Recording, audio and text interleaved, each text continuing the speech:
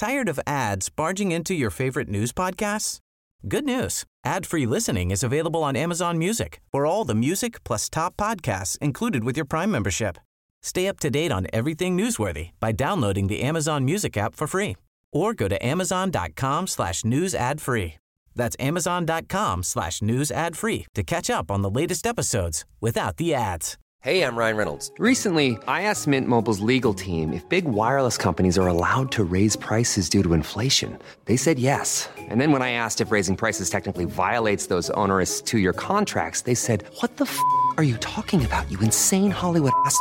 So to recap, we're cutting the price of Mint Unlimited from $30 a month to just $15 a month. Give it a try at mintmobile.com/switch. $45 up front for 3 months plus taxes and fees. Promo rate for new customers for limited time. Unlimited more than 40 gigabytes per month. Slows full terms at mintmobile.com. This podcast is made possible by our supporters over on Patreon. If you'd like to support the show and get your own RSS feed with ad-free shows and extra episodes every month, then head over to patreon.com/nerdcaveretro.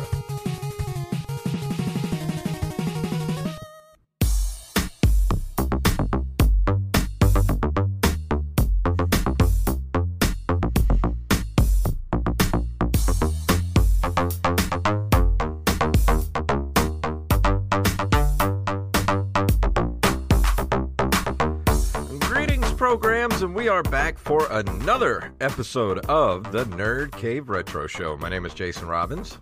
And my name is Derek Diamond. So it sounds like we both had an eventful weekend. How did the shoot go? Very well, actually. So as we started on Saturday, I was kind of quickly learning that the stuff that I had come up with was maybe a little too ambitious. So we finished a little behind on Saturday, but nothing to really say, it's terrible. But Sunday we were filming in a local restaurant here. Shout out to New Yorker Deli for letting us. They're closed on Sundays, so we didn't have to worry about interfering with their business hours. And we actually started a little bit early, so I felt pretty good about it, but as we kept going, we kept falling pretty far behind. I know that. And we were feeling. So then when we were finishing at New Yorker, we were supposed to film 3 scenes there, then go back to the office building that we filmed on Saturday to get other content. Mm-hmm. After we filmed the second scene, I made the decision that we were going to push the other shoot back to another day just because we were running really late. Kevin Almodovar, who was our director of photography, he had just come off of a 5-day shoot, so he was pretty exhausted. So I didn't want to make him work until 9:00 at night. Yeah, for 2 days in a row. So we're not finished filming yet. We're hoping to film the last 2 scenes sometime in the next couple of weeks, either at the end of this month or maybe early September. But it's looking really good. I edited the first scene today, just a very rough cut of it. Mm-hmm. I'll send it to you when we're done with the show if you want to check it out. Please do. Yes, I'm very happy with how things turned out. The cast was great, crew was great. I have really no complaints about it. It was good to be back on a set, and I felt much more comfortable and confident in my abilities as a director than I did with the Parker Stone, because I had never done it before at that point. So with this, I kind of knew what I was getting into. I had done several rehearsals with the cast, so I felt like I got to know them a little bit. So I wasn't just meeting them for the first time, on set. So yeah, and having people, like Steve Wise and Kevin there is always good. I wish I could have been there to help, but of course I had this show. Yes. My band, Falls from Grace, we opened up for Post Profit on Saturday, and that show was booked 3 months ago.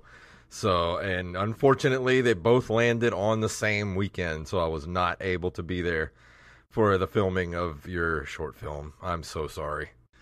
Hey, you have your own stuff going on. The show looked like a lot of fun from the pictures I saw. It was fun, but it was tiring. I'm getting old, man. I can definitely feel it the next day.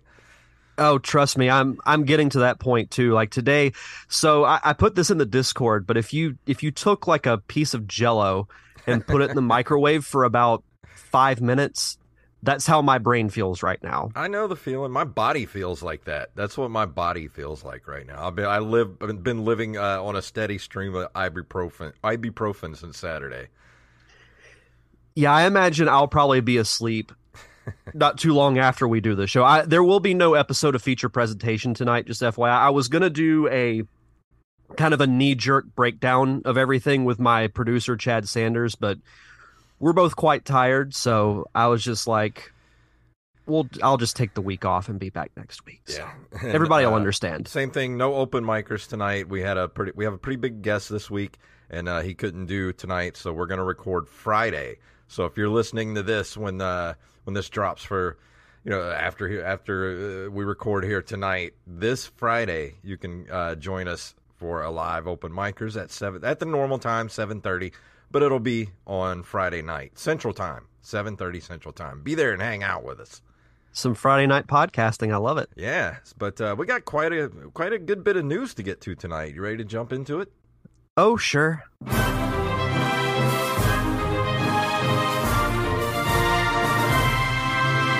And today's stories were submitted to us by Mr. Carlos Longoria, a.k.a. I Am the Rampage, who was in the chat room. Mr. Armez Jackson, and Donner, Party of Five. If you have a story you'd like us to cover, please send them to nerdcaveretro@gmail.com. And this is an exciting story. A couple of the guys sent this at the same time. But earlier this week, this is from NintendoLife.com. Super Punch-Out. Yes, I want to continue blocking ads. Thank you. Super Punch-Out hidden two-player mode discovered 28 years later. There's been a historic discovery made within the 1994 Super Nintendo release Super Punch-Out. A Twitter account known as Unlisted Cheats has uncovered a hidden two-player mode in the game. To access it, on the game start screen, you'll have to hold the Y and R buttons on the second player's controller and then press Start or the A button on the first player's controller. You then select the boxer for player 2 and have the second player hold down the B and Y buttons on their controller until the match begins. It's a little convoluted, but still pretty cool that this was added in, and we didn't find out about it till 30 years later. Clearly, they did not want anyone to play the two-player mode on this game. That is convoluted. It reminds me of, how we talked a while back about the hidden two-player mode in Duck Hunt where player 2 can play as the duck. Mm-hmm. But I feel like when that story broke or we talked about it, I was reading on Twitter that several people were like, oh, yeah, we knew about that. It's not a widely known thing, but with this, I've seen nothing of anyone knowing about it beforehand. It's just crazy that, Nintendo was notorious for this kind of stuff where they put these hidden cheats in, going all the way back to the regular Nintendo, and didn't say anything and just let people figure it out. And here we are 30 years later still finding this stuff, and it makes you think, like, how much other stuff is still hidden that no one has found yet. Makes me wonder what's going to come out in the future. Something else will. I don't know what it will be or what game it's from, but there will be more stuff that comes out like this. How do you figure this stuff out? I don't know. I mean, just listen to this. At the start screen, hold the Y and R buttons, which are the bumper buttons at the top of the controller on the second player controller. Then press Start or the A button on the first player controller. Then you select the boxer for player 2 and have the second player hold down the B and Y button on their controller until the match begins. That is so, how would you ever figure that out? I want to know how much alcohol was consumed by the developers whenever they came up with this. I don't know. There's a lot of times they just put stuff like this in just sheerly for the developers. For certain things they'd have to do, like little backdoor codes that they would do. But this is just something that's why make this so convoluted to pull off? Because they're evil. Because look at Konami. I mean, they're the Konami code was basically for their developers to be able to get through the game quickly. So, but this, I don't understand what this would be for. But I mean, it's cool that they put it in there and they had the foresight to put this in there, when they were developing the game. I just think it's cool. I do too. It's always fun to discover like these little hidden gems, decades after these games originally are released. And they're discovering so much of this stuff nowadays. It's like, I wonder what's going to be next. We'll have to see. Our next story comes to us also from NintendoLife.com. Game Boy fan DMake, DMake for Better Call Saul looks like the perfect adaptation. Fans of the Breaking Bad spinoff Better Call Saul are getting ready to say goodbye to the critically acclaimed series as it heads into its final episode next Monday, which I believe is tonight. I think so, yeah. But while many are beginning to contemplate what on earth they'll be doing with their lives after the finale ends, others are being a bit more productive with their time. Take YouTuber Lumpy Touch and artist Game Boy DMakes, for instance. As reported by our brand new sister site, Time Extension, the creators have concocted a beautiful Game Boy adaptation of Better Call Saul that effectively demakes some of the show's most iconic scenes. And there's some screen caps in the article as well as a video. It looks really cool, and I wish that like something like this would be made. There was a story that came out. I can't remember if we talked about it on the show or not, but if there was like a Grand Theft Auto style game in the Breaking Bad universe, I would buy that day one. I would play that. I would play this. I would play a Game Boy Better Call Saul Breaking Bad game. I would too. I've only watched the first season of Better Call Saul, and I just haven't caught up with it yet. But Same. I love Breaking Bad. Like I love that universe. I liked Better Call Saul. I watched the first season, but like you, I just kind of fell off after that first season, and then season 2 started, and I was like, oh, well, I'll just catch up. I'll catch up. And then next thing you know, it's 5 seasons later, and I'm like, shit, I still haven't watched it. Yeah, and I mean, Breaking Bad to me is one of the best shows of the last, 2+ decades. Oh, yeah. And people say great things about Better Call Saul as well. So I would play this in a heartbeat. This is really cool. I love that universe, so I think having a video game adaptation of it would be awesome. It's cool. Now that it's ending, I get to go back and binge watch the whole thing and not have to wait for the finale. Yes, absolutely. For this next story is also from NintendoLife.com. Shredder's Revenge meets Murder Mystery and Brock the Investigator coming to Switch. If Teenage Mutant Ninja Turtles Shredder's Revenge got you hooked on reptile-based beat-em-ups, Cowcat Games has announced that its point-and-click adventure and beat-em-up hybrid, Brock the Investigator, will be coming to Switch this winter. The game releases on Steam a little later this month, August 26th to be precise. The new trailer is up on Steam now. Unlike the straight-up punch fest of Shredder's Revenge, Brock promises that adventure and mystery will be the driving force behind the game. Think Disney Zootopia meets Mad Max, as the game follows an alligator detective forced to investigate a mystery in a post-apocalyptic wasteland. I'm down for this. This looks awesome. Yeah, the trailer looks pretty cool. It doesn't show a whole lot. It's only like 30 seconds, if that. I love but it looks the really art cool. Style, though. The art style I do is too. Very DuckTales era, like Tailspin era Disney stuff. Like, that's the art style, and I'm there for it. Yeah, that sweet spot of like the late 80s into the early 90s kind of style. Yeah. I love it. I would play this easily. Does it have? It doesn't. No, it doesn't have an official release date yet. I was looking to see if there was a price, but they don't include the price. I imagine this will probably be around $20. I think so too. But it's real quick, but everybody should go check out the trailer. It looks like a lot of fun. It looks so good. I love the style of animation and character design. So as soon as I saw this, I was like, oh, I'm getting this when it comes out. Same. Touch Biloxi in the chat room. What's up, sir? Touch Biloxi, what's going on? Our next story comes to us from comicbook.com. PS4 reaches final sales total. Since first releasing back in 2013, the PS4 has gone on to become one of the best-selling video game platforms of all time. With the PS5 now being Sony's primary console, though, PS4 sales have naturally started to wane in recent years. Now, as a result, Sony says it will no longer be counting any additional sales of the PS4 moving forward. It's opted to no longer publicly report the sales and shipments of the PS4. Let's see, because of this, the lifetime sales of the PS4 now sit at a little more than 117 million as of March 2022. Moving forward, the PS4 will likely still continue to sell a couple 100,000 more units, but since Sony won't report that data, we'll never know the specific number. As such, this 117 million number will end up becoming the lifetime sales total that is attached to the PS4 moving forward, which puts it as the fourth best-selling video game platform ever, only behind the original Game Boy and Game Boy Color, the original Nintendo DS, and the PlayStation 2. I honestly, I love my PS4. I'm in no hurry to get a PS5. Honestly, I may just skip the 5 and wait for the 6 to come out because, I mean, we're already like halfway there.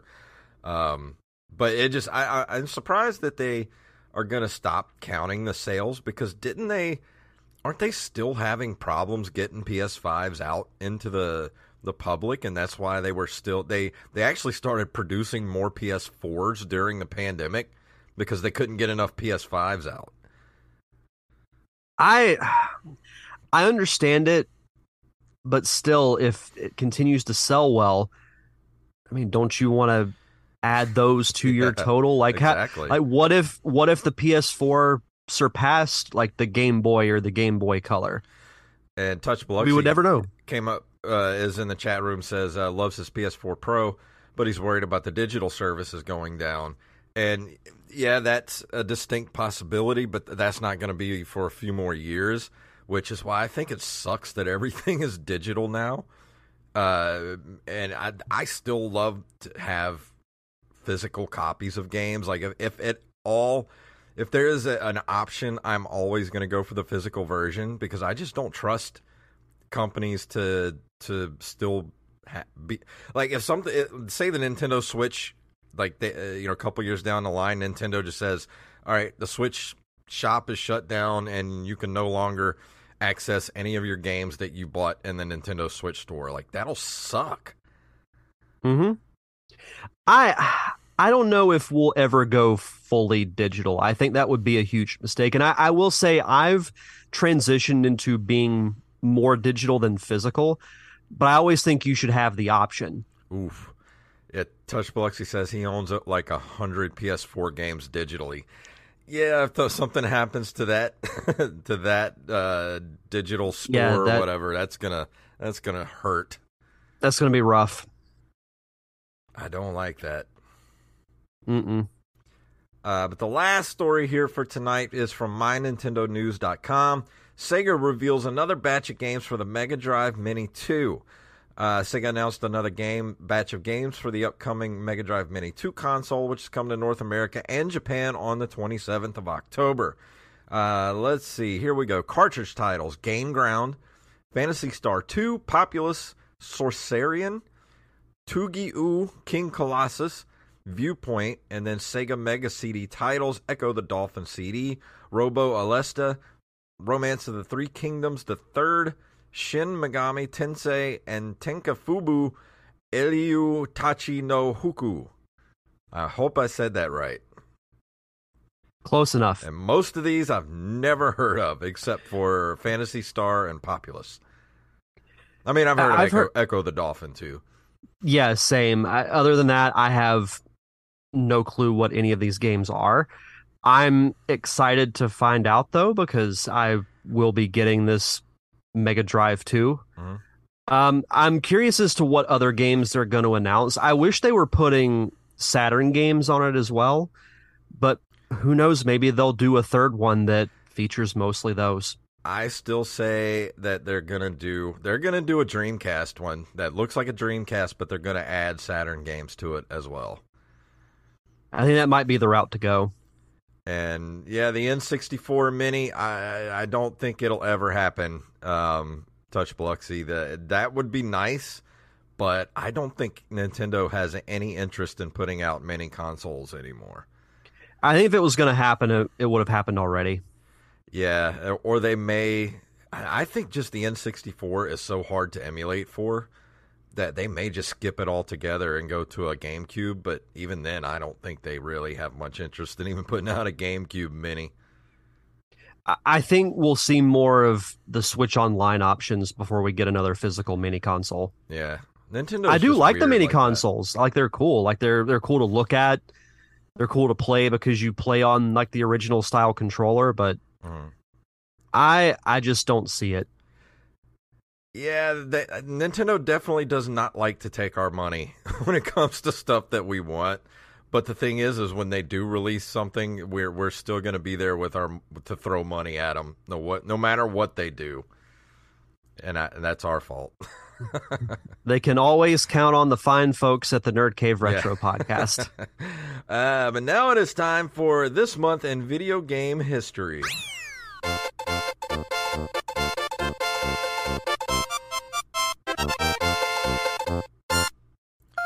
In August of 1982, Taito releases Parallax Scroller Jungle Hunt for arcades in North America. I don't think I ever played Jungle Hunt, although I do know what this game is because they did a big section on this in the video game years, which if you haven't seen that, it's on YouTube now. It's a very good documentary series. And I don't know, just it's one of those weird, it's kind of like Pitfall, but an arcade version. And I don't know, it's I just yeah, this era of gaming just doesn't really do much for me. Yeah, as a game I know of, I've never played it other than just like I know of its existence. I don't know that I would have any desire to, but I echo pretty much what you said. It's from that era that like I'm more of a late 80s into the 90s kind of gamer. Like that's what I grew up with. That's my speed. So I don't know if I'll ever be playing Jungle Hunt. It's just like any other Atari game where you look at look at this box art. You're like, man, that looks cool. I want to play this. And then you get home and the game is just nothing like the box art. Like a little one pixel dude swinging on vines back and forth. I can't stand that. Yeah, it'll get a 4K remake there, Touch Biloxi. Probably, now that we've said something. We've willed it into existence, so it's going to happen. August 6th of 1986, Nintendo releases Metroid by Makoto. I always get this name wrong. Kano in Japan, the first in the Metroid series. We were having a discussion about Metroid today with Nate, Retro Gaming Dev, on Twitter this morning about Metroid. Yeah, I mean, what else can you really say about Metroid? It's, in my opinion, a very underutilized franchise by Nintendo. Some of the games are great, obviously, but there should be more. First game I ever played with that much atmosphere and just tension and just a sense of exploration like that. That even though that game is simple to look at and it's very of its time, but man, there's just something about that game. It just sends me right back. Yeah, I mean, it laid the foundation for great games like Super Metroid and Metroid Fusion for the Game Boy Advance. I mean, there's a whole genre of games named after it. Metroidvania, Yeah, exactly. And I was saying on, we had a little thread going on Twitter. So one of the first games I ever bought, I think it was the first game I ever bought for myself for the Nintendo in 1987 or 88, and I put my hard-earned money down on my hard-earned got my money on my mind. I put it on layaway at Kmart, and I think it was like $39. And I did a lot. I cut a lot of grass, mowed a lot of lawns, and did a lot of chores to get that game out of layaway. For those of you who are our younger listeners, just Google layaway. Yeah, find out what that is. Exist anymore? Layaway. I know Walmart does it during the holidays, but I don't think it exists during like the normal months of the year. Yeah. Ask your grandparents, kids, what layaway is. Yeah. Let's see, you're up next. August 6th of 1993, Square releases Secret of Mana for the Super Nintendo, the sequel to Final Fantasy Adventure. I forgot that this was the sequel to that game.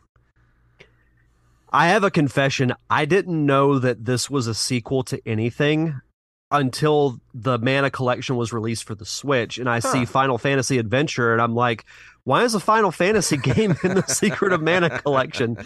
And sure enough, a quick Google search, and I'm like, oh, I'm an idiot. I didn't know this. But no, I love Secret of Mana. It's one of the best RPGs for the Super Nintendo. I praise this game immensely. It's one that if I had the time, I would love to go back and play like once a year or every other year. So technically, you have loved a Final Fantasy game. So to close us out for this month in video game history, August 26th of 2002, I cannot believe this game is about to be 20 years old. Super Mario Sunshine is released for the GameCube in North America. I remember I felt like I was in the minority that I was actually excited for this game because a lot of people unfairly compared it to Super Mario 64. Yeah. I think this might be I don't know if I want to say it's a better game. But to me, it's just as good. Like I love the addition of the flood. I think it adds a cool dynamic. I like the tropical setting. You know, it's a fun game. I still have what my else can I say copy about it? For the GameCube, and I went back and played it not too long ago on the GameCube, and this game still holds up like crazy. It's just one of those that whatever 3D platformer in the Mario universe followed Mario 64 was going to get unfairly compared to it. So they tried to do something different with adding the flood, dynamic, but it worked. Yeah. It's a good game. And I think it gets crapped on unfairly. It's a beautiful game, and it plays really well with that controller, and I'm still in love with the GameCube controller. I'll play anything on that controller. It's my favorite controller of all time. As someone who has small hands, it like fits perfectly. Like it just feels so natural when you hold it because like the way the trigger buttons are shaped. Mm-hmm. It's such a good controller.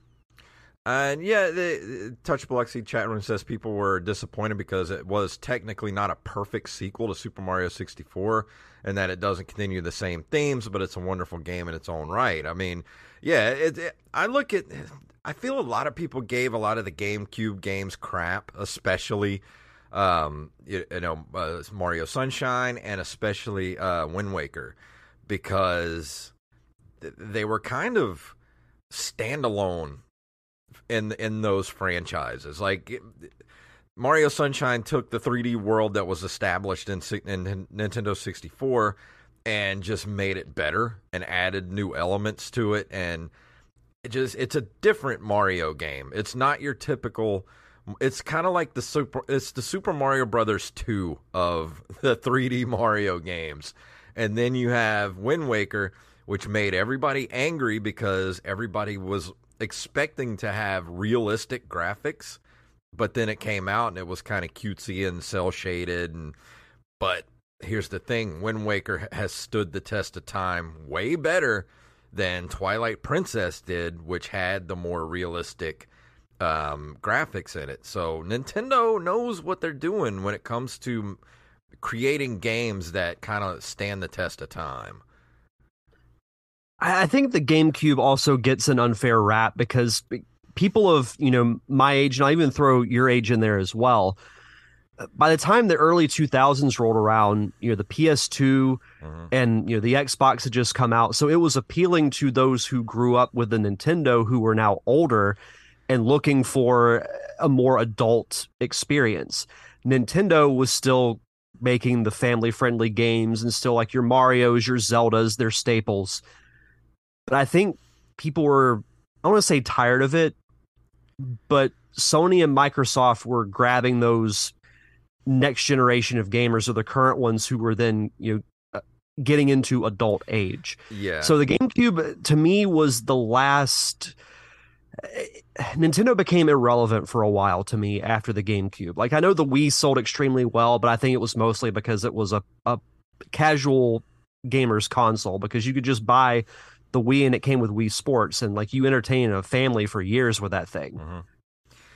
Yeah, it's just that I feel like Nintendo really was trying to keep up with, Sony and Microsoft, and that was around the time Nintendo decided, you know what, we're just going to go off and do our own thing, and that's what Nintendo is best at, not trying to compete. And I'm not saying the GameCube was a bad console. I'm saying the GameCube is still a great console. Like, if you can find one, get it, because the games on it are great. It was just that weird transitional time where, like you said, all of us were growing up. we were getting older. We wanted more adult experiences, and Nintendo wasn't that. Nintendo was the kids' console, and it couldn't capture us as adults. But now the older us are looking at the GameCube going, man, this thing was great. We were stupid. And, you know, they split off and went and did the Wii. And I think it was a good decision for Nintendo because they're not competing and they're doing their own thing. And that's what led us to the Switch. And the Switch isn't competing in the same marketplaces as Sony and Microsoft. Nintendo's off just doing their own thing. That's why I think they're probably going to have that weird thing where every other console is going to fail. And then every other one's going to be like, you know, the greatest selling console of all time. So I have a feeling the next one is going to be one of those weird half steps like the Wii U. And then whatever comes after that will be the next big thing. And who knows what that'll be? It could be VR. It could be something else that we've never even heard of. Dude, I've said it since the beginning of this podcast. I stick to my guns. As much as Facebook and with Oculus and everybody wants to be the virtual reality kings, I think Nintendo's going to come out and blow everybody out of the water with some kind of weird virtual reality thing. If they do, you heard it here first. Wally's going to take me to task, but I'm sticking to my guns, damn it. I'm expecting a comment on Twitter tomorrow. Oh, of course. Or sometime this week. Before we go Shout out to Wally. Yeah, actually, speaking of Wally, I think we're going to record our first episode of the new Nerd Cave News Dump coming up this weekend. So keep an eye out on Patreon for that. If you want to get access to Patreon exclusive content, just head over to patreon.com/nerdcaveretro. And at any tier, you will be able to get that extra content. But before we go into the review for tonight, Derek, you want to give the Patreon shout-outs? Yes. As always, we'd like to shout out our awesome patrons over at patreon.com/nerdcaveretro. We want to shout out Daniel Salmon, Tyler Watson, Axeblade07, Armez Jackson, Hand Solo, Carlos Longoria, a.k.a. Rampage, Staff Sergeant Sketch, Gus and Penny, Matthew Salmon, Mike Eveland, Brandon Rutledge, and Mr. Joey Image. Thank you all so much for your continued contributions and keeping the lights on for us here at the Nerd Cave Retro Show. And if you become a Patreon subscriber, as Jason mentioned, you get access to our new weekly show.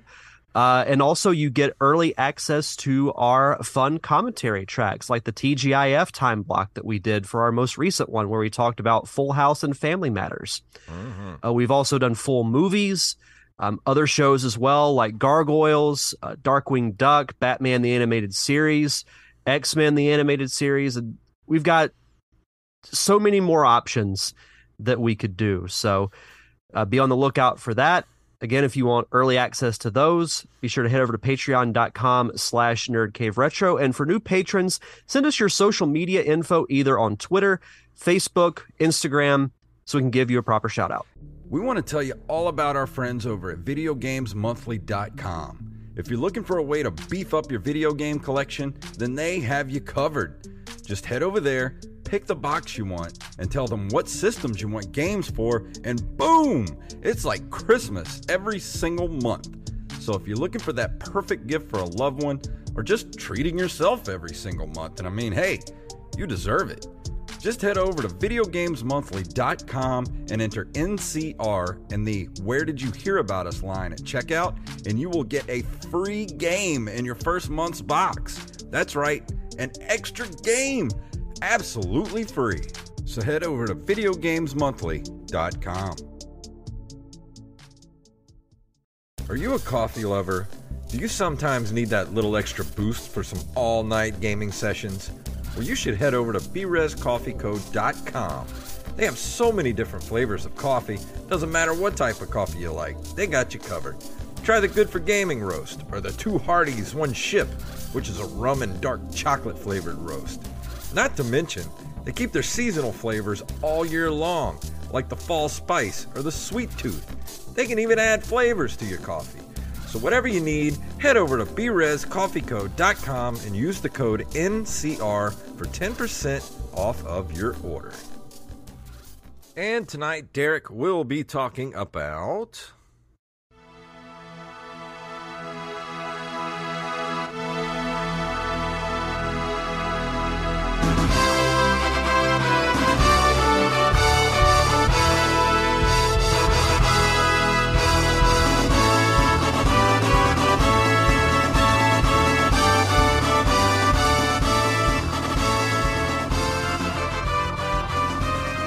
If that doesn't motivate you to play sports, well, it doesn't motivate me to play sports, but it's still a fun song. Yeah. So this was kind of I'm even surprised that I'm reviewing this game this week because we brought it up during gaming history last week, and then I thought to myself, have I reviewed Mario Tennis? And it turns out I haven't, so that's what I'm going to be reviewing this week.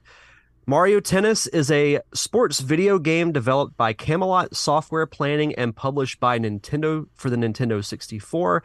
It was released in Japan in July of 2000 and in North America August 28th of the same year. So about to turn the big 22 years old, which again is pretty wild to say because I remember the publicity for this game like it was yesterday. So I want to preface, before I really get into the meat and potatoes of the game, I'm not a huge sports game fan. I didn't really play them growing up.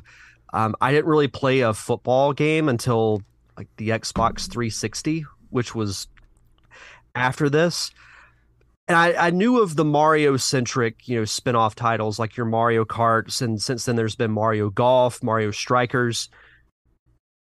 But for some reason, I'm also not a tennis fan. I've never really watched it. I tried playing it once when I was in college, when I was actually in shape, and I was sucking wind about 30 seconds after I started playing it. So I'm like, maybe this isn't for me. But there was something about this game. I remember seeing it advertised in Nintendo Power and EGM, and something just kind of told me, like, you know what, you should give this game a shot. So I rented it and actually had a lot of fun with it. So I ended up buying it and actually put quite a bit of time into it. It's a very simple game to play. I mean, the concept is like if you played Mario Kart or any of the sports spin-offs, you know how it works. It's primarily a multiplayer game, but there is a tournament mode that you can do. You know how in Mario Kart you have like your Mushroom Cup, your Flower, and your Star Cup, where you can race to win these trophies. It's the same thing with tennis. You have the exact same cups where you'll participate in a tournament and you'll have matches against other characters. So there are quite a few to choose from. I don't have the full list in front of me, but they all have different attributes and techniques. You know how in Mario Kart you have like Mario and Luigi are your kind of all around type racer. Bowser is like your speedy, or not speedy guy, but he's the fastest, but he has like the slowest acceleration. You have those here as well, where Mario and Luigi are your all around, like they're okay at pretty much everything. You have those that are more technique based. They don't have a lot of power, but they have more finesse to them. You have what's called the tricky category, which is you can do more trick shots, where you have I think Boo is the primary one I think of when I think of those. But this game also features the debut of quite a popular character in Mario lore and then the modern history, and that is Waluigi. Wario was introduced way back in the early 90s in Super Mario Land 2. Mm-hmm. And I even remember thinking every now and then, like, what is there like an evil Luigi? And that's what we got in this game. And it's pretty funny in the opening title. You see Mario and Luigi are facing off against each other in the finals of the tournament. And then Wario and Waluigi show up, and they're both like, who's this new guy? Luigi gets offended. They have a face-off. And then Mario and Wario have a face-off. Then Bowser and Boo show up, and they're all like, what's going on? And they're like, oh, we're here to play tennis. They pull out little tennis rackets, and I'm like, okay, that's cool. So this doesn't have like any kind of story mode or anything to it, does it? Just the cups? Yeah, just the cups, yeah. And there are other games that you can play as well that are more like skill developing types of things. So like, I don't remember the exact title of it, but you can do like where it's like, if you choose Yoshi, for example, you can hit your tennis balls through these giant floating rings to help improve your accuracy. So they have little mini games like that if you want a little break from the tournament. But this is definitely a multiplayer game. You can do either one-on-one matchups, or you can do what's called doubles, where it's 2-on-2. And you can play up to 4 players, which I've only done a couple of times, but it's actually pretty fun, and it's a pretty simple game to pick up too. You really only use the A and B button. Depending on how long you hold the button, the more powerful your hit is, or it might be able to put more spin on it. But those who know the rules of tennis, you have to hit the ball within the squares that you're standing in. Yeah. So you have to kind of watch your degree of power and everything, because if you hit it too far, your opponent gets a point. So as someone who has never played, I've never even played tennis in real life, other than, hitting a tennis ball around with some friends or whatever. Never actually played like an actual tennis game. And I've never played tennis video game. What is the one thing you would say that would get me to play this game? Well, to be perfectly honest, I don't think this would be a game that you would really get into. I don't think you would dislike it, but I would see after a few minutes of you playing, you'd be like, okay, I've had my fill of it. I wish there were a little bit more to this. And I know there's a new tennis game that's out called Mario Tennis Aces that I'd be kind of curious about, but I still don't entirely know why I wanted to play this game. Maybe it was Waluigi. Maybe I was just looking for something different. I honestly can't remember. But I do remember putting in a lot of time into it, because you can play as different characters that all have different abilities, so you can, in a way, kind of challenge yourself to go through the different cups. And tennis matches are pretty long too, especially when you get to the championship game, because you have to win, I think it's 2 out of 3 games, which can take a while. And the cool thing is the game does get more difficult as you play through. So when you get to, say, like the Flower Cup, it's noticeably harder than the Mushroom Cup is, which is pretty cool. I was going to say, if I was going to play a game like this, like a sports game like this, I need to have those like slight RPG elements to it, where you can kind of level up your attributes. You can get like new tennis rackets, which, like this one has like a special ability or something like that. Like that's the stuff that I find fun when it comes to any kind of sports games or anything like that. But I feel like this probably doesn't have any of that other than the player attributes themselves. The funny thing is, you mentioned that there is a version of this game for the Game Boy Color where you can do that, where you have your own character and you do different matches and you level up your different abilities. So it's like a create a character, essentially. And the cool thing is you can actually use the transfer pack, and it's this little contraption that plugs into your N64 controller, and you can port your character over to the N64 game. That's cool. Which is really cool. And Touch Biloxi mentioned in the chat that he's been on the fence about this game. If you're on the fence about it, I would say give it a shot. Because what's the worst that's going to happen? You just try it and you don't like it. Well, but if you're on the fence about it and you like the Mario sports games, then definitely give this one a shot. Well, the good thing about these sports games like this is they're not terribly expensive to try out. Like, I can't imagine that, this is like, you can talk. I'm going to look up on eBay real quick just what an N64 cart would cost. Yeah, I'm very curious about that myself. But I think, with the different character selection, it offers a little bit of replayability. But I'm with you that I wish there was a story mode to this. And I'll do a separate review for the the Game Boy version at some point, but I think I do prefer that one more so than the N64 version. And that's not knocking the N64 version at all, because I liked it back then. I had the fortune of playing it pretty recently again, so I still enjoy it. And maybe it's the nostalgia speaking, but I personally enjoy Mario Tennis quite a bit, and that's coming from someone who has never played Mario Golf, has not played Mario Strikers, or really any other major sports games besides like Madden and NCAA. Because games like, I know there used to be a hockey series back in the day that people liked, but never played any of those. Haven't played. Well, I did play a couple of the NASCAR games in the late 90s. So it looks like the buy it now prices hover around $25 for this game. That's about what I expected, like 20, 25. Yeah, I mean, there are some you can get that aren't in great condition. Like, here's one for $3.47. It's not in the greatest condition, but, good enough to play, I guess.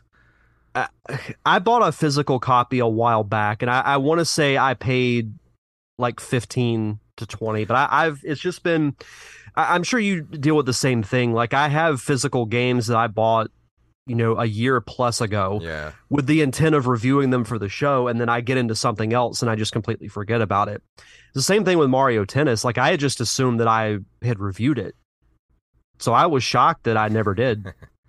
Yeah, and that's the thing. Like, even though this says $25, I mean, you may be able to walk into a retro game store and pick up a copy for less than that. Yeah, that's true. And plus, these were so a dime a dozen, these type of sports games, because these are the most printed games of all time, or any kind of sports titles. That's why you can walk into any thrift store and pretty much find every sports title ever made for every console, because it's just like there's just millions of them out there. The funny thing is, we looked in quite a few thrift stores, because that's where we bought the wardrobe for all the the characters for the feature, and I would look to see if I could find old games, but I still have yet to find any at all. At the thrift stores now, if you want to find games, they're put under glass. Like, they're no longer thrown around in the electronic stuff. They're like, they know what they have now, and they're going to charge top dollar for what they have. Well, there goes that idea. Yeah. You're going to have to hit the flea markets these days, or garage sales, if you're going to find any deals. Yeah, I think you're right. I think that's probably best. Another cool feature too in this game is that it has Waluigi, who made his debut, like I had talked about, but it also features the return of Princess Daisy, who was the damsel in distress from the original Super Mario Land. Mm-hmm. So this was the first time she had appeared in a Mario game since then, and the reason why is because the doubles concept is pretty prevalent in this game. So obviously Mario and Luigi are going to be a team. Wario and Waluigi, Bowser and Boo, Yoshi and Birdo. But then if you have Mario and Peach, who's Luigi going to team up with? Yeah. So they brought Daisy back. And a funny comment here is Camelot had asked Nintendo if the game could also feature girlfriends for Wario and Waluigi. Shigeru Miyamoto said he didn't ever want to see their girlfriends. But yeah, so he does have a sense of humor. I could see this definitely being a party style game for that console, because the N64 was a ready-made party console with automatic be able to play 4 players on the console itself without any kind of peripherals. The crazy thing is, we remember when we had to have peripherals to play more than 2 players on a console. Mm-hmm. But as far as the reception of this game goes, it received really positive reviews, with critics saying that the accessibility and depth of the controls were very impressive. The game physics and amount of content have also been praised. The N64 version received universal acclaim according to the review aggregation website Metacritic. It was a runner-up for GameSpot's annual Best Nintendo 64 Game Award, losing to Perfect Dark. Its Game Boy Color version was nominated for the publication's 2001 Best Game Boy Color Award, which went to the Zelda Oracle games, Seasons and Ages. There's a couple of the reviews. Electronic Gaming Monthly gave it a 9 out of 10. GameFan gave it a 97%. Hyper gave it a 91 out of 100. IGN gave it a 9 out of 10. And Maxim gave it a perfect 10. Which I wouldn't go that far. I mean, the controls to me still hold up. We've said it before. I'm going to sound like a broken record. Playing with the N64 controller is pretty terrible, going back and playing it now. But for what it is... I was going to say, it have to be like a game that's made for that single analog stick. But again, for what it is, for using that controller, it plays well still. I can say that as 100%, I won't say fact, but it is my opinion that it plays well. The graphics, I mean, it's an N64 game. You know what you're getting into. A lot of polygons. It looks very blocky. Again, it's part of that era. You know what you can expect. Very ugly. Yeah, it ain't a pretty game to look at. I'll just say that. But I would say if I'm rating it for what it is in the time that it came out, I would give it a solid, I'm going to say a 7.5. It's not bad. The lack of a true story mode brings it down for me a little bit. If it had a story mode, I would probably give it an 8.5 because it plays well. It's easy to get into. The controls are very simple. Yeah, I'd say a 7.5 is what I would give it. I think that's my biggest problem with games like this from that era is you want to have like a story mode to it, but there really aren't any. That was my biggest problem with Marvel vs. Capcom is that's a great game. Don't get me wrong. It is a solid fighting game, but I would love to have had like an actual story mode to that game. Well, speaking from someone who's an only child, like I have to go over to a friend's house to play a multiplayer game. It's not like I had a sibling to just be like, hey, you want to play a round of Mario Kart? I'd have to do all the cups if I wanted to play Mario Kart. It was the same thing with this. And, luckily I did have a few friends who were into this game and got to do some multiplayer with it back in the day. But yeah, I think you got to have something that appeals to everybody. That's why I like Crash Team Racing so much is it's a racing game with a storyline and a hub world that you can actually just drive around and explore if you want. Yeah. Well, speaking of games in this era, I think maybe I'm going to do Crazy Taxi next week. Pretty sure that's my next game to review is Crazy Taxi, because I played a good bit of that on the Dreamcast so far. Yeah, Crazy Taxi's fun. I can't wait to hear you talk about it. It's wild, but it's still just so stupid fun. I don't know any other way to say it. You might say it's crazy. It's crazy. It's crazy. Crazy Taxi.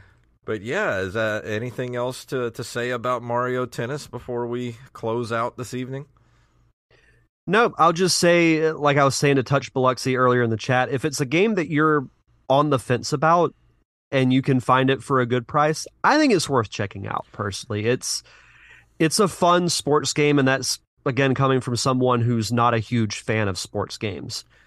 So I'd recommend it. I'm surprised this isn't something Nintendo put on the N64 Nintendo Switch expansion.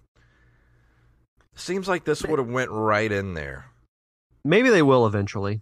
I'm sure in maybe like 5 years. Can't be that hard to emulate for it, Well, we know how that goes. We'll see. But yeah, that's going to bring us to the end of the episode, and so no feature presentation this evening. Sorry, everyone. No, I'm going to become a vegetable after the show is done. I've used all my energy to do this show. It's funny because anytime that I feel tired or like a little sick, I feel like those are when I do my best podcast. I don't know what it is, but it's like I have this little bit of an extra energy, and then as soon as I'm done, I just crash. And after Final Fantasy VII last week, like I'm still riding the high of that game. I haven't been able to bring myself to play anything else on the PS4, even though I bought 4 new games a couple of weeks ago. I almost started Last of Us last weekend, but I'm like, you know what? I need to just give the PS4 a break for a bit, and I think I'm going to fire up the Dreamcast and play some more Crazy Taxi for next week. I think that's going to be a fun chat. Yeah, I think so too. I can't wait. Yeah, but if you do want to follow the Feature Presentation podcast, it's at FeaturePresPod on all forms of social media. The show will be back next week at its normal time, 8 p.m. And if you want to follow the happenings of my latest short film, it's at The Feature Movie on Facebook, Twitter, and Instagram. I'm going to post a few behind-the-scenes photos, but I'll do like a full photo dump when we're completely finished. And then, once editing's done, get the score written, and then it'll be color corrected and it'll be ready to go. Who are you using for the score, Mr. AJ Caruso again? So for Parker Syndrome, I used Emily Varley, who's a local composer here. So okay. I do have, when I do my murder mystery, I do want AJ to write the score for that. Oh, I'm sure that's right up his alley. Yeah, I should let him know like the plot line of it. I think he'd be into it. Oh yeah, absolutely. For open micers this week, no open micers tonight. It will be Friday evening at 7:30 p.m. Central. If you want to go right here on my Twitch channel, twitch.tv/jfunktastic. Join us this Friday night at 7:30 p.m. Central at Open Micers on Twitter and Instagram. And I think that's it. You ready to walk out the door for this evening?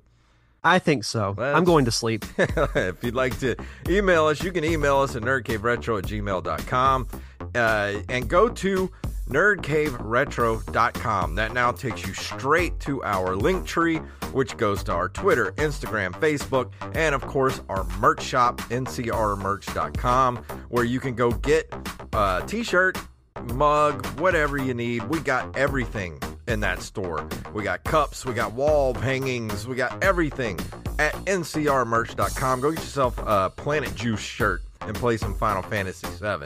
And of course, patreon.com/nerdcaveretro. For as little as $1 a month, we'll get you everything that you need from us, including our new weekly show that me and Wally will be doing here really soon. And of course, leave us a review. So Derek, please tell them what it's all about. May the way of the hero lead to the Triforce. Yes.